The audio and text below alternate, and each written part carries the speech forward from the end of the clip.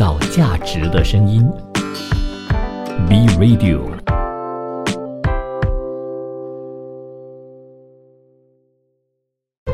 一段文字，一寸养分，一种体悟，一份感动。儿童文学品读会，儿童文学品读会，您日常的生活点缀。你好，我是 Vincent 武维。如果你是在听首播的话呢，欢迎你收听 B Radio， 因为呢，今天其实是儿童文学品读会2022年的第1集。当然呢，要非常谢谢大家一路以来的支持啦，因为呢，没有想到儿童文学品读会竟然可以做那么久，非常谢谢大家一路以来的支持。然后呢，今天想要用一个我特别喜欢的一个主题呢，来开始今年的儿童文学品读会。今天呢，我们要站在儿童文学的视角去看看天空中最亮的星星。而说到天空中最亮的星星的话呢，其实我会马上想到这部作品叫做《我想有颗星星》。它其实呢，故事的主角是一只鸡，它有点长，所以呢，可能我在第一段我会读到一半，然后我会突然停下来之后呢，下一段我再继续读。读完之后呢，再给大家分享我对这部作品的感想以及感受的。现在马上来读这一部作品吧。我想有颗星星，作者克里斯提昂·约里波瓦，克里斯提昂·艾利托，21世纪出版社出版。我想有颗星星。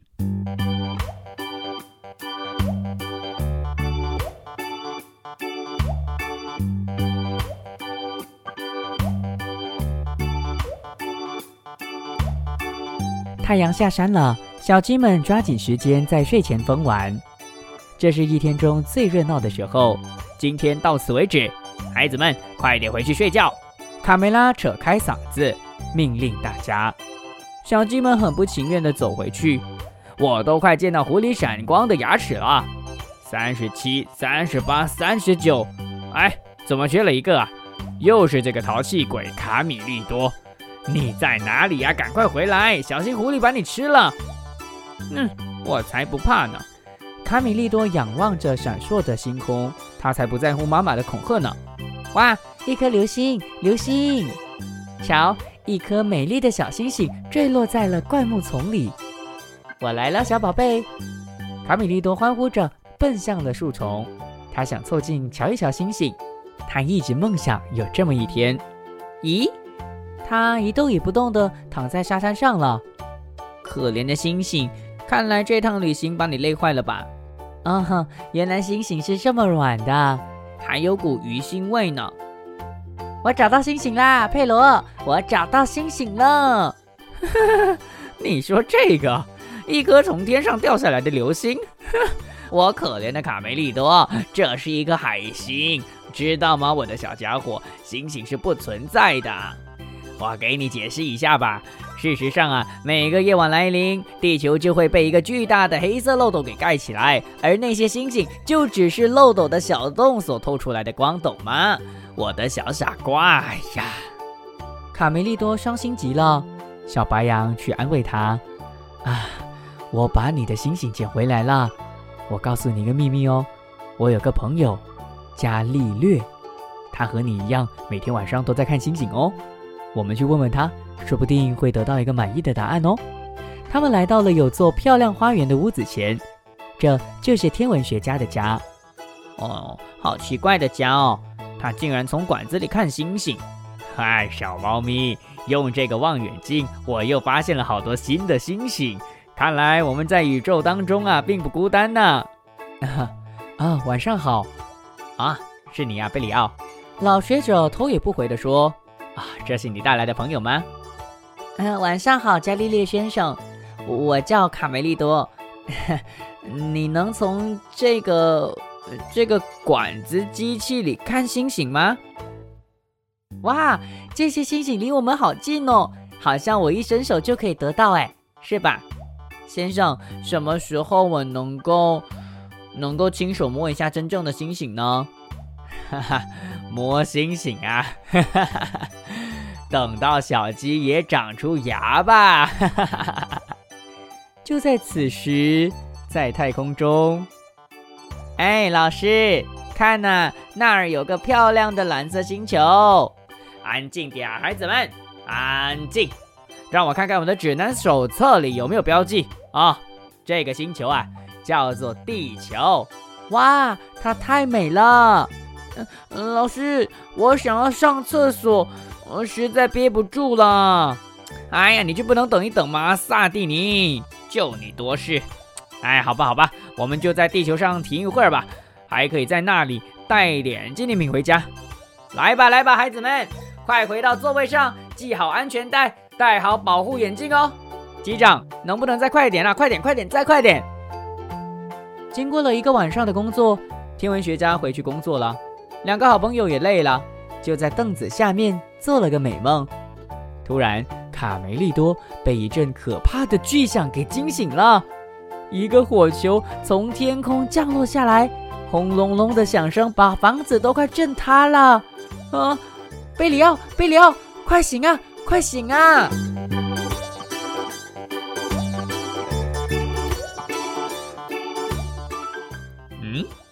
到底发生了什么事情呢？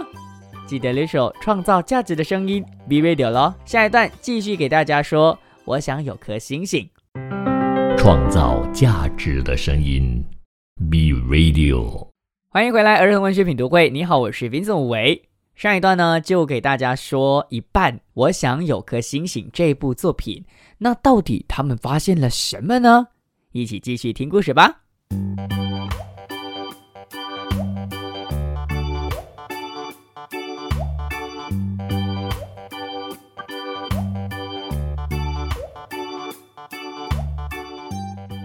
太棒了，这里好漂亮，有草地，还有一栋老房子哎。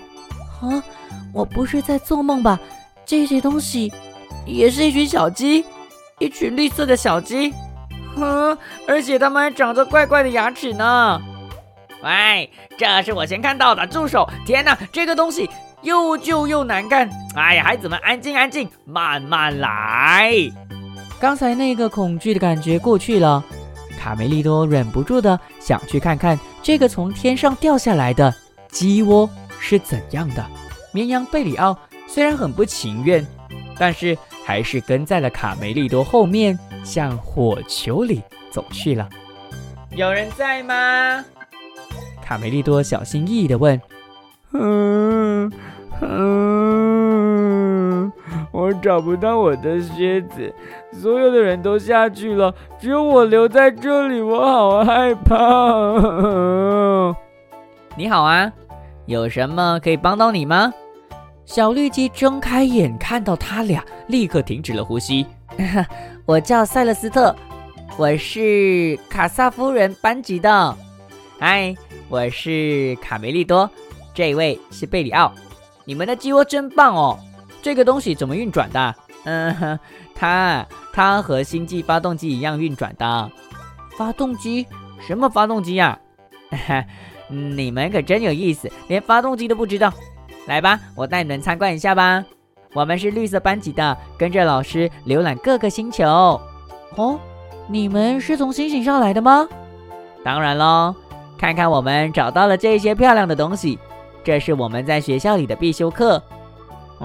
什么是学校啊？你没有上过学校？是啊。哎呦，你们这些男孩子啊，看起来啊得从头学习啦。塞勒斯特耐心地向他解释，在我们的银河系中有10亿颗星星。多少？10亿哦？对啊，就是很多的意思啦。卡梅利多望着小绿鸡的牙，忍不住问道：塞勒斯特，你可不要生气哦。为什么你们会长牙啊？那是很久很久以前的事了。有一天，农场主给我们吃了肉，后来我们的牙就长出来了，然后我们就把农场主给吃了，并且占领了他的农场。我的靴子，找到我的靴子了。我马上下来哦，我必须带点东西回去，这是老师布置的作业。塞勒斯特，收下它做纪念吧。卡梅利多慷慨地把海星送给他，这是整个地球上你能够找到唯一一颗星星哦。你收下吧，很好玩的。它很软，而且有股腥臭味啦。塞勒斯特高兴极了，他从来没有见过那么漂亮的东西。那我也送你一个礼物好了，看，这是一个小玩意儿，但它很有意思哦。哇，这是金星的一个碎片耶！我摸到星星了，摸到星星了！飞船就要返航了，3个小朋友含着泪，依依不舍地紧紧拥抱。再见，再见了，塞勒斯特，我永远也不会忘记你的。飞船消失了，烟雾也随之散去，我们该回去了。到时间了。卡梅利多还沉浸在刚才的奇遇当中。2个好朋友决定把这一次的奇遇保守秘密，谁也不告诉。鸡舍里日子还像平常一样，早上起床，太阳下山都得睡觉，而天文学家还在每天晚上望着星星说话。我现在越来越肯定，在另一个星球有生物存在，但现在还不好证实。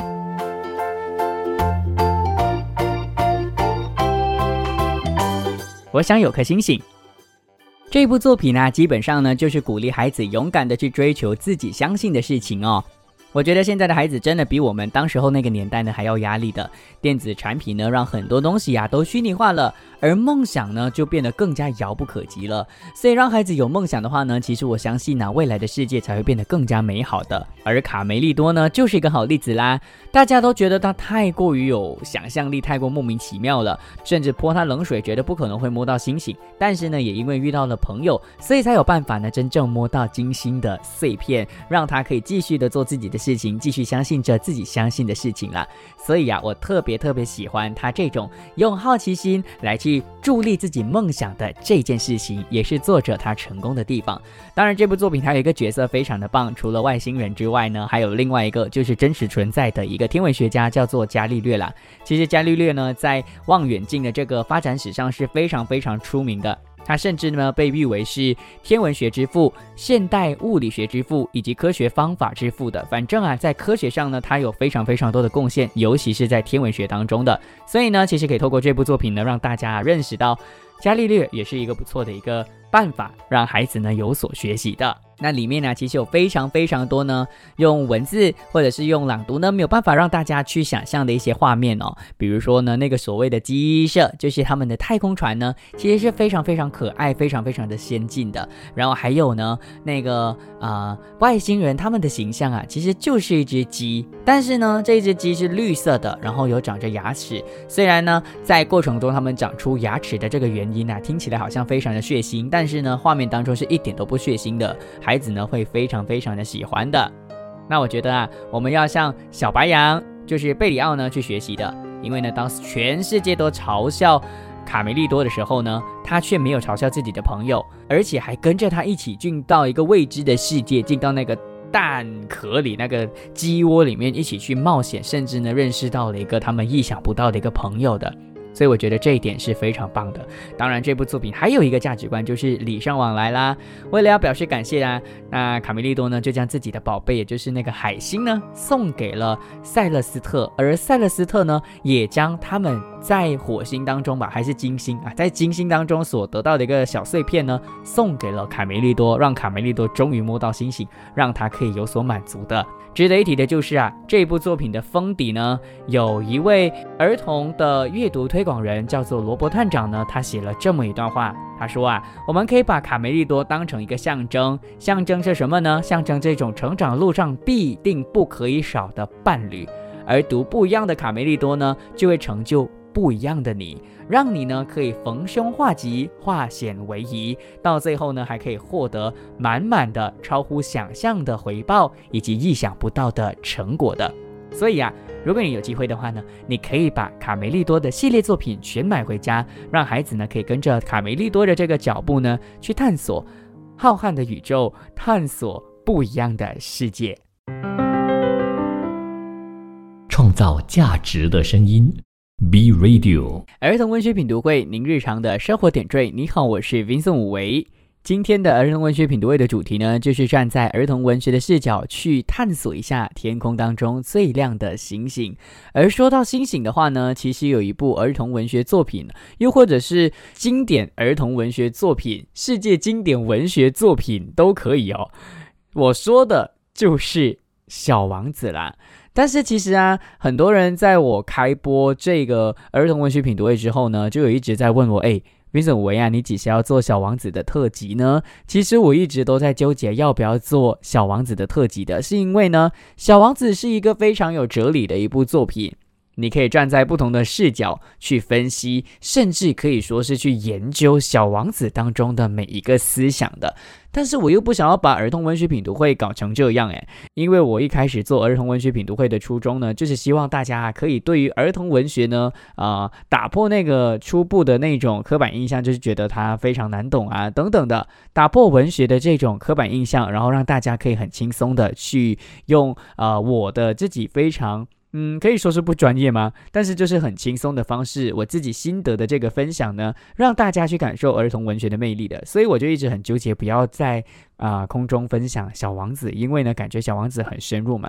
不过呢，今天恰逢这个主题就是儿童文学当中的星星，我马上就想到了住在 B612 星球的小王子。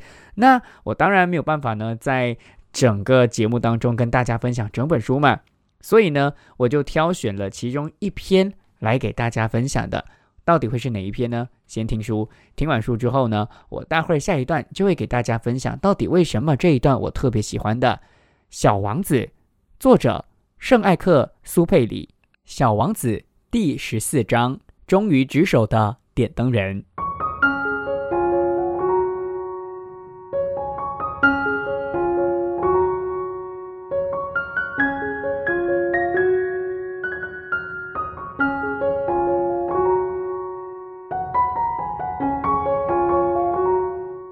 小王子来到了第5个星球，它是这些星球里最小的，上面只有一盏灯和一个点灯人，他们几乎占满了整个星球。小王子不明白，在天空的一个角落，在一个既没有房子也没有居民的星球上，要一盏灯和一个点灯人有什么用啊？那个点灯人一会儿把灯点亮，一会儿把灯熄灭，也许这是他思想不正常吧。不过他比之前遇过的国王、爱慕虚荣的人、喝酒的酒鬼和商人好多了，至少他的工作还有点意思。当他点亮路灯，就好像给天空添增了一颗星星；当他熄灭路灯，就好像星星睡着了。这是件美丽的事情，既然美丽，自然就有用咯。小王子就恭敬地向那个点灯人打招呼：早上好啊，你刚才为什么把路灯熄灭呢？早上好，这是规定。点灯人说：啊，什么规定啊？小王子又问。就是把路灯熄灭。晚上好。点灯人说着，又把路灯点亮了。那现在为什么又把它点亮了呢？这是规定。点灯人答道。我不明白。小王子疑惑地看着他。不用弄明白，规定就是规定，只要照做就行了。早上好。点灯人说完，又把路灯熄灭了。然后他拿手绢擦去额头上的汗，说：我的工作太可怕了，以前还好，就是早上把灯熄灭，晚上再把灯点亮，其他时间白天我就休息，晚上我就睡觉。后来改变规定了吗？这正是我苦恼的地方。这个星球转得一年比一年快，但是规定一直没改变。结果呢？结果这个星球每分钟就转一圈，我连1秒钟也不能休息，每分钟我都得点灯熄灯。咦，真有趣哦，这里的一天只有1分钟吗？我可没觉得有趣呢，一眨眼的功夫一天就过去了，就我们说话这会儿就过去了1个月。1个月？小王子吓了一跳。对，30分钟就是30天，30天就是1个月。晚上好。他又点亮了路灯。小王子想，他对工作简直太认真了，我得帮帮他。这时，小王子想起了自己以前挪椅子看日落的事情，便对点灯人说：我有一个好办法，能让你想什么时候休息都可以。真的吗？我太想休息了。你的这颗星球这么小，你只要走得慢一些，就能一直待在太阳底下。你想休息了，就往前走，这样的话，这里就一直是白天。你想休息就可以休息，想走也可以走，你也不用再点灯了。可是这并不能帮助我，因为我最喜欢睡觉啦。那就没办法了，小王子遗憾地说。点灯人沮丧地说，是没办法啦，早上好。说着，他又熄灭了路灯。小王子离开了这个星球，继续他的旅程。他自言自语地说，也许国王、爱慕虚荣的人、酒鬼以及商人都瞧不起点灯人，但是只有他没让我感到荒唐可笑。或许是因为他总是在关心别的事情，又不仅仅是他自己。小王子叹了口气说，本来我可以跟他交朋友的，遗憾的是他的星球太小了，住不下2个人。其实小王子不敢承认的是，他很留恋这个星球，因为在这里每分钟可以看1次日落，一天就可以看1440次日落，这是一件多么美妙的事情啊！忠于职守的点灯人，创造价值的声音 ，Be Radio。儿童文学品读会，您日常的生活点缀。你好，我是 Vincent 武维。上一段呢，就给大家分享了《小王子》当中的其中一章，就是忠于职守的点灯人。我相信，如果你有看过小王子》这部作品的话呢，你会觉得里面其实有非常非常多暗讽的一些成分在里头的。但是呢，我依然的还是要给大家去说说，我看完了《小王子》整部作品之后啊，当然有非常非常多让我印象深刻的一些情景的。那为什么今天特别挑点灯人的这一章给大家分享呢？当然也是因为在过程当中啊，最多星星的就是小王子去的那几颗星球。那有爱慕虚荣的国王啊，有一直在忙东忙西的人啊，还有很多不同的角色等等的。那这些啊，其实我觉得呢，都是小王子这部作品当中它出色的地方，因为它不单单只是文学作品，而是呢，它在这部作品当中呈现了很多在地球上现实的层面，让大家可以看到现实的层面的。我想要说的就是我喜欢这篇的原因，是因为里面有其中一句话我特别喜欢的，就是小王子说啊，每一天帮人家点灯应该是一件非常美好的事情吧。那既然是美丽的话，自然就是有用的人。我觉得啊，我们的生活也有很多很琐碎的事情嘛。很多人呢，或许都不知道啊，你正在做的这件事情呢，到底是为了什么的。但我觉得呢，别人怎么想真的是不重要，最重要就是你自己为什么要这么做，然后你为什么要努力的去把它做好。然后当你知道自己为什么要做和自己可以怎么努力的把它做好的时候呢，你必定可以能够收到很好的成果的。这些成果呢，不一定是钱财上的满足的，有时候呢，心灵上的满足呢也是非常重要的。其实我重看了这个小王子之后，看了点灯人这一章啊，让我想起呢，我在去年的时候 B Radio 刚开台的时候呢，我就接了儿童文学品读会，创立了儿童文学品读会的这个品牌之后啊，我身边还蛮多朋友呢，就会跟我说Vincent 武维啊，你明明就是一个念广播的人，你为什么就不要待在其他的电台去当电台主持人，或者是去继续当制作人呢？因为他们都觉得做 podcast 就是一个很吃力不讨好的工作，而且呢，马来西亚人其实也没有收听 podcast 的这个习惯嘛，就是整个 podcast 的环境在大马呢，其实还不是很明朗的，不像台湾或是大陆那么的普及的。大家听电台呢，可能都是在开车的时候听，但是 B Radio 又没有 FM 所以呢，他们都觉得哇，你每一个星期花了那么多时间去写稿、去录音啊、去剪辑啊，花那么多的心思，或许没有办法得到你该得到的东西。这些人他们当然就是站在一个第三者的角度去看这件事情嘛。但我觉得最重要的就是呢，我正在尽着我微薄的力量呢，让儿童文学可以普及化，让世界呢除了视觉的刺激很多之外呢，也可以有听觉的刺激的。所以我在儿童文学品读会做了那么多集之后啊，我觉得除了在过程当中我做了这件事情，我有那个所谓的我做出来的那种满足感之外，最重要的就是那种心灵层面的满足，因为我知道我正在做什么事情的，其实就跟点灯人是一样的啦。当然啦，我觉得这一篇啊，除了要鼓励大家就是要知道自己正在做的东西是什么之外呢，还暗讽着另外一件事情，就是其实规则真的不是死的。那回想到我自己啊，其实当老师也是一样的，很多规则呢它都不是定死的，它都是非常就是可以能够调整的。举个例子，可能我这个星期我本来想要教5页，但是小朋友的这个状况或许没有办法，可能他们只教3页，那其实我就可以做一些调整。又或者是呢，在过程当中他们有可能不明白啊或是什么的，跟我这个课程的这个计划呢可能有点不一样，那这些规则其实也可以能够去打破的啦。那当然当 podcaster 也是一样的，就是当儿童文学品读会的主持人也一样的啦。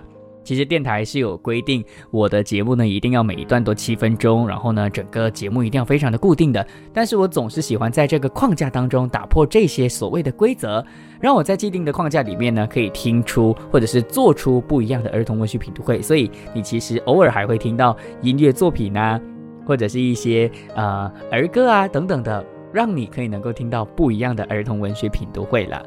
好，那我们再回到点灯人这一章哦。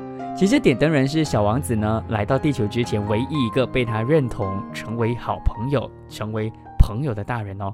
因为在小王子离开了 B612 星球之前呢，他其实都没有朋友，然后他也因为遇到了前几个星球的大人都开始嫌弃大人，觉得大人为什么会这样的，所以他一直都觉得大人不适合当他的朋友，直到他遇到点灯人，因为他处处关心别人也不理会自己。那我觉得这一点呢其实就是大家可以学习的东西啦。因为点灯人看似非常的可笑，每一天只是忠于自己的这个职守，但是呢他却依然非常保守，或者是非常之乖巧的去每一天进行他的工作的。所以我觉得啊，点灯人呢他除了告诉我们要跟着规则走，或者是要严守我们的岗位之外呢，另外一点就是他呈现出了想法还有现实的这个矛盾的。因为他很想要休息，他很想要睡觉，但他又没有办法睡觉，所以我觉得这一点呢是小王子他非常棒的一个地方。因为你其实可以很表面的看它是一个很好玩很充满冒险的故事，但如果你很深层的进去的话呢，你会觉得每一章都有非常非常多的哲理。我觉得这也是文学的一个好玩的地方，不管你怎么解读都好呢，那个解读都是你自己获得的，你怎么解读那都是你可以得到的养分啦。所以说到星星我必定要提到的就是这部世界文学《小王子》。你看了之后有什么样的感受呢？你又特别喜欢哪一章呢？当然可以跟我分享。我的 Facebook 呢是 B Radio 儿童文学品读会，而 IG 呢是 Vincent_0827。你可以跟我分享一下，到底在小王子当中你最爱的是哪个章节啦。好啦，下一段回来呢是我们的小单元你我的陈年往事，会跟大家分享我最印象深刻的夜空，所以别走开，继续留守创造价值的声音 B Radio。 当然啦，在这边可能啦我还不能答应大家，但是呢我可能可以能够再一次的重新的读这部作品，就是小王子。那如果呢我可以能够有办法找到一个角度，是可以不要那么深入的说那么多那种很深的哲理，但是呢又可以让你感受小王子好玩的地方的话呢，或许我真的会做一集小王子的特辑，让你发现小王子这部作品当中好玩的地方也说不定。但我还不要答应大家到底能不能够成立呢，大家就要每一个星期二的晚上10点到12点钟留守儿童文学品读会啦。别走开，创造价值的声音 B Radio。